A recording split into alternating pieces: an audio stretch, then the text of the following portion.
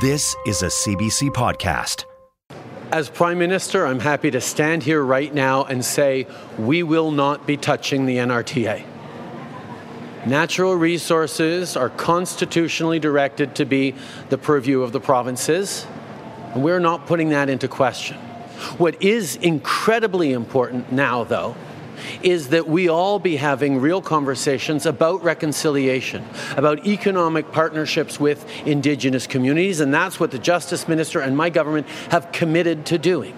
That's the Prime Minister in Regina yesterday. Justin Trudeau was in town to talk about his government's recent budget, but also, as you heard, needed to talk about who owns the mineral rights in this province after remarks made by his Justice Minister to Indigenous leaders. For more on all of it, we've reached our political panel. Adam Hunter covers politics for CBC Saskatchewan, and Murray Mandrick writes a political column in the Regina Leader-Post. Hi, guys. Good morning. Good morning. Adam, you went shopping for groceries yesterday.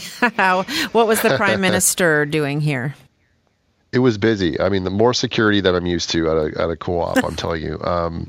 The Prime Minister was in town to re-announce something that was announced in the budget, which is the rebate for low to modest income Canadians for groceries. This is anywhere from $225 for a single senior up to $467 for a family of four. This is something that the Prime Minister said will give relief to high cost of living, grocery prices, that sort of thing. What impact it's actually going to have, that remains to be seen. That's not a ton of money. Obviously, we see grocery bills going up. 11 million Canadians affected by this, but that was the morning announcement. We heard his comments there.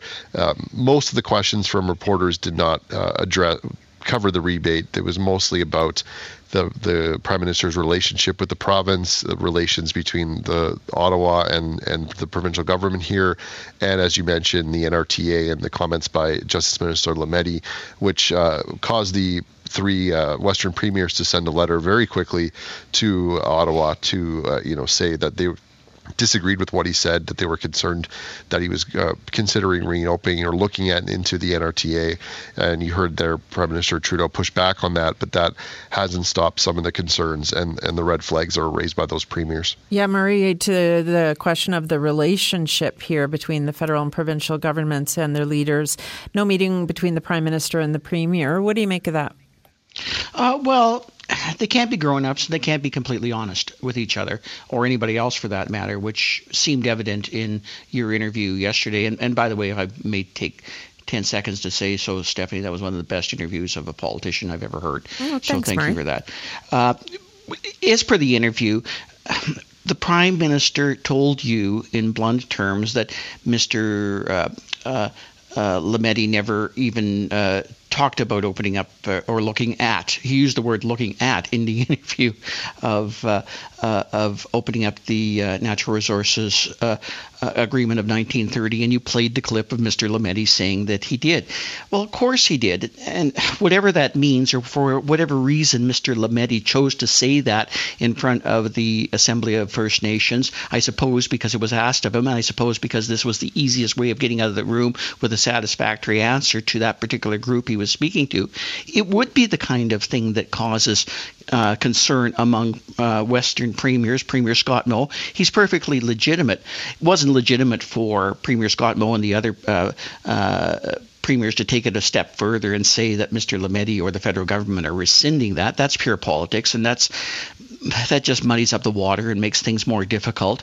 But if we are on a path to reconciliation, it's not through opening up the Natural Resources Trade Agreement and the Constitution. We've tried opening up the Constitution a few times. First Nations opposed it. Many Canadians oppose it. It's a bloody mess if we try to do that. There are ways to approach this issue in a mature, thoughtful, intelligent way. Here's the problem. I don't think we have the politicians that can conduct a mature and thoughtful way. And I don't even think they can get together in the same room because their excuses for not doing so this time around were rather silly. Last time the Prime Minister was here in Saskatoon, Premier Scott Moe rightfully made a big fuss about not being invited to the event. This time he was invited to the event and he couldn't make time from his busy schedule in his constituency to come down and see him, but yet he wants to see Mr. Lametti and perhaps talk about this even more. You're even more suspicious that the Sask Party used this as part of a fundraising letter that came up immediately after. So let's have some maturity in politics. We've got serious issues here to deal with, and these are supposed to be serious people. But my God, politics at all level in this country right now is very horrible stuff. It truly is. So, Adam, where does this leave us in Saskatchewan when it comes to federal-provincial relations, and whether there are things, that we'll miss out on because our two political leaders, the Premier and the Prime Minister, don't seem to really get along? Well, it's funny because when we talk about the things that they disagree on, but both the Premier Moe and Prime Minister Trudeau will point out the things that they do agree on, and they do give each other credit, sparingly, but they do make the effort to make some comments to that effect. Yesterday, Prime Minister Trudeau saying that Premier Moe was one of the leaders in getting the healthcare agreement signed, that things he was pushing for in that agreement were very important. He was talking about the $10 a day childcare that Saskatchewan signed on to as being an important thing. You have the Premier, on the other hand, he will also say, there's areas where we do agree and we work together on, but those seem to be few and far between, and those certainly aren't the ones that we get a lot of headlines or a lot of, both the Prime Minister and the Premier speaking about at great length. So that's the tricky thing of the areas where I think there was more disagreement when it comes to natural resources, when it comes to climate change policy. We heard about firearms yesterday again as well.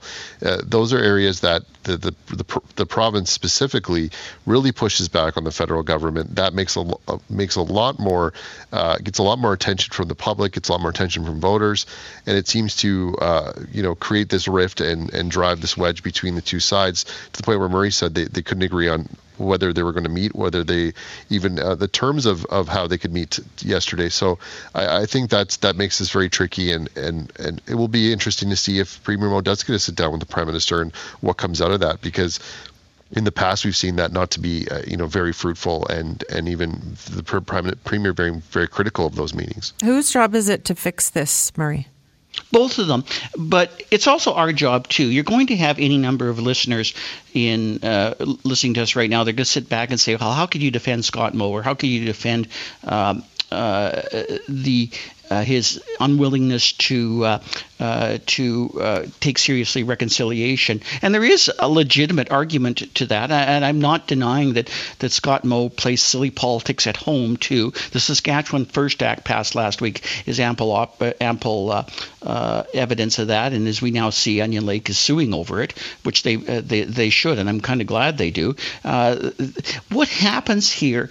Politicians do what they do because it works. And it works right now to have an incredibly divisive partisan electorate itself, where people can't see outside their own silo, their own framework, and basically say, look, Scott Moe might have a point here, that you can't have Lametti sit around and say, well, maybe we'll take a look at opening up the natural resources agreement. He should have said, as Scott Moe said, no, I can't do that. I'm sorry to tell you that, but that's what a blunt adult politician should be doing.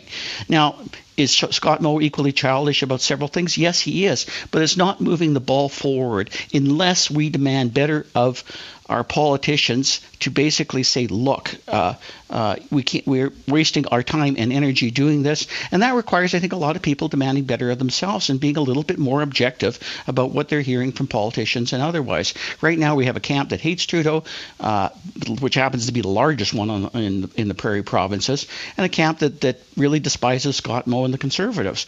And I get that. That's the nature of politics. But there used to be a time when people could at least look more objectively at their own analysis of that and understand better when a politician was doing the right thing and the wrong thing. So let's just start there. Let's start by demanding the politicians themselves do a little bit better job, by demanding we look a little bit more objectively at the job that they're doing. Thanks, you guys. You're very welcome. You're welcome. For more CBC podcasts, go to cbc.ca/podcasts.